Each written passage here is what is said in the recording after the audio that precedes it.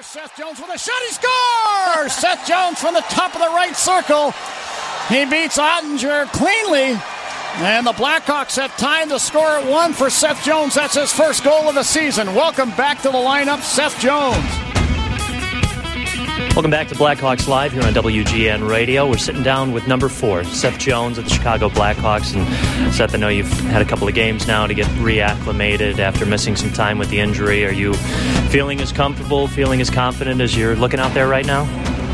Yeah, my first game back was in Dallas, so I got to play that in front of some family and friends, and I put one in the net there, so I felt good about that. And it's nice when I was out for the three and a half weeks, I was able to skate almost every day and keep my legs going, and I was able to stick handle, just couldn't shoot. So my hands were kind of going a lot, and I was out there with Brian Keane and working on some things. So I think that helped to transition back into the game. So I still have my breath and my legs under me. But I'm just looking to build every game I'm playing here now.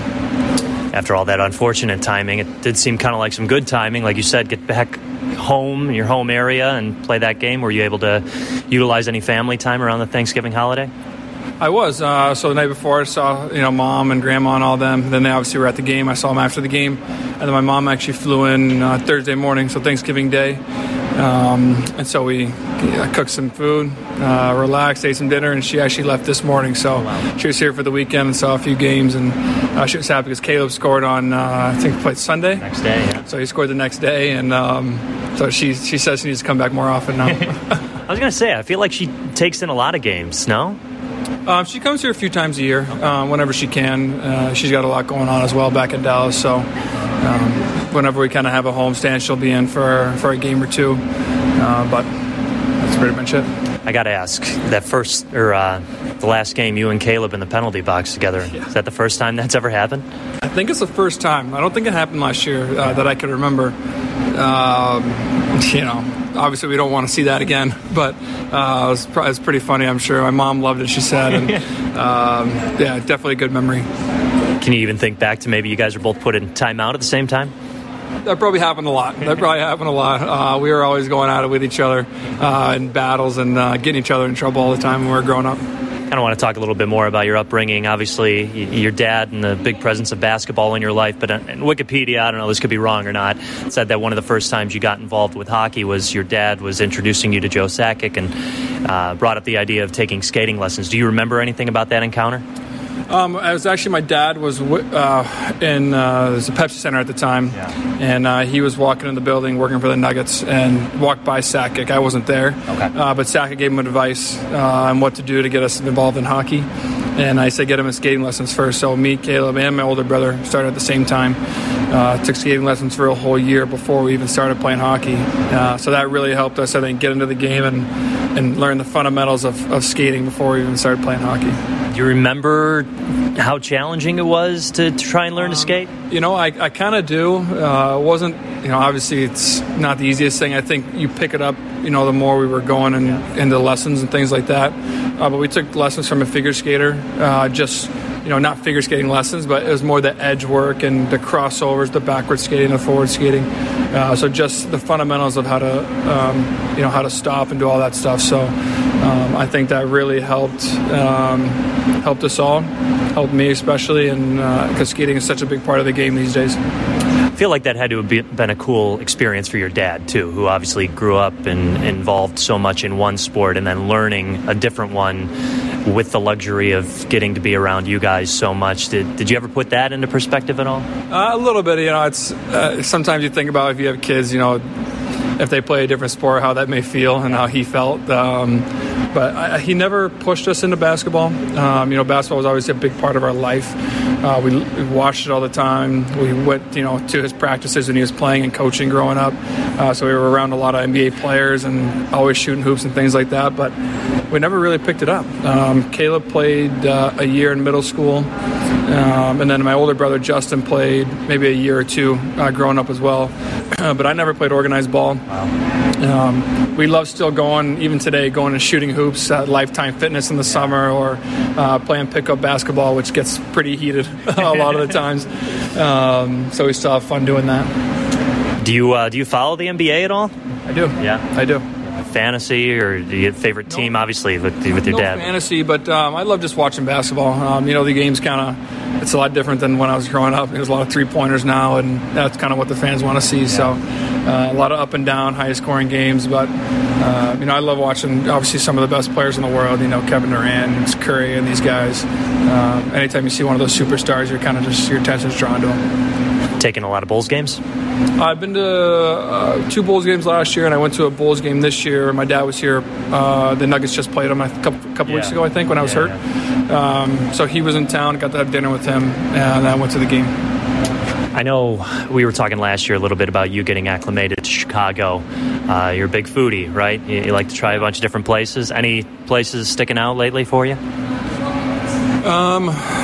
There's a couple that I haven't tried yet. I've tried like Alla Vita is a great spot, good Italian. There's a lot of places in the West Loop that I haven't tried. Gino Marti's is a new Italian pop-up that's I think it's open this summer, but that's a great spot as well. Then all the places in Gold Coast, Maple, and I like Gibson Steakhouse as well, the old school vibes in there, and so those are probably my favorites so far. What else do you like about Chicago? I think I just like the vibe of Chicago. Downtown's great, it's lively, and you can walk around, you kind of get what you need down there. A lot of coffee shops, a lot of just things to do, sights to see. So I haven't been to the Bean yet. I still need to go to the Bean. It's been over a year now, so I still need to check that out. But yeah, when we have days off and stuff, it's nice to just get out of the house. The Bean's still a touristy thing, so you're no longer a tourist. Exactly. Talking with Seth Jones here on Blackhawks Live.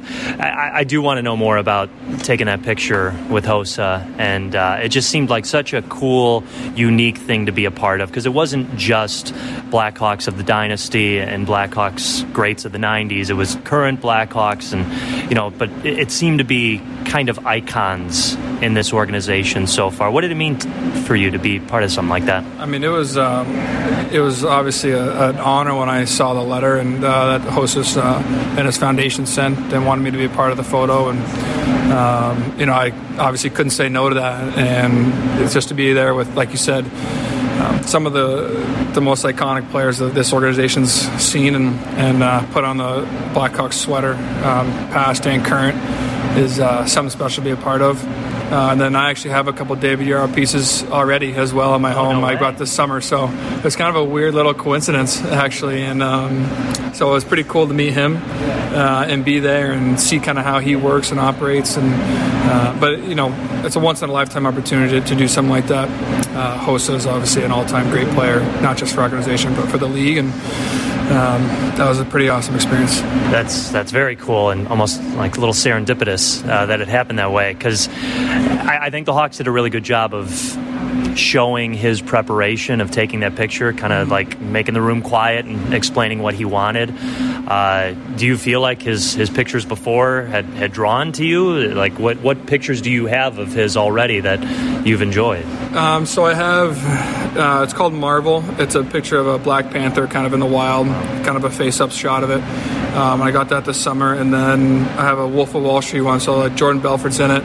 There's like a wolf on the counter, so he does a lot of animal stuff. And it's pretty neat to see. Obviously we didn't have any animals there at the shoot. It would have been pretty sweet, but we were on the boat. The city was in the background, and then we were putting fake snow on ourselves and all over our face, but it actually started snowing outside too.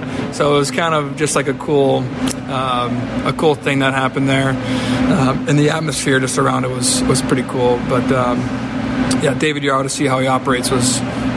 It was quick, it was efficient, and he knew what he wanted, and he wasn't shy to tell you, how to stand or move this arm here, because obviously he's the pro. Yeah. Do you have a copy of the picture, or when you do, where's it going? We're all getting copies. Yeah. We're all getting copies. It's going to stay here for sure. Yeah. I got a place in Dallas, but I think I want to keep it here. It's obviously it'll probably be a black and white print, and it feels like more of a Chicago vibe. Yeah. Chicago like where in your apartment? Oh, where? I don't know. It's got to be somewhere everyone can see it. Yeah. I'm sure it's going to be a cool piece. I don't know how big it's going to be, but it's definitely going to go in a main area.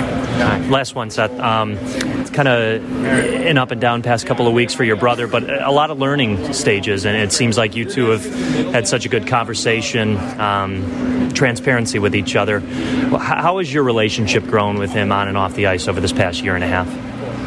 Well, we've been really close off the ice, so it hasn't grown much there. But on the ice, it's been a learning curve, I think, for both of us to play with each other. We're so used to barking at each other all the time and telling each other this and that. I think it's good that he sees me play bad games, and because we're watching each other on TV in the past, and we don't get to see all our shifts and up close and personal, and to see him go through ups and downs, myself go through ups and downs.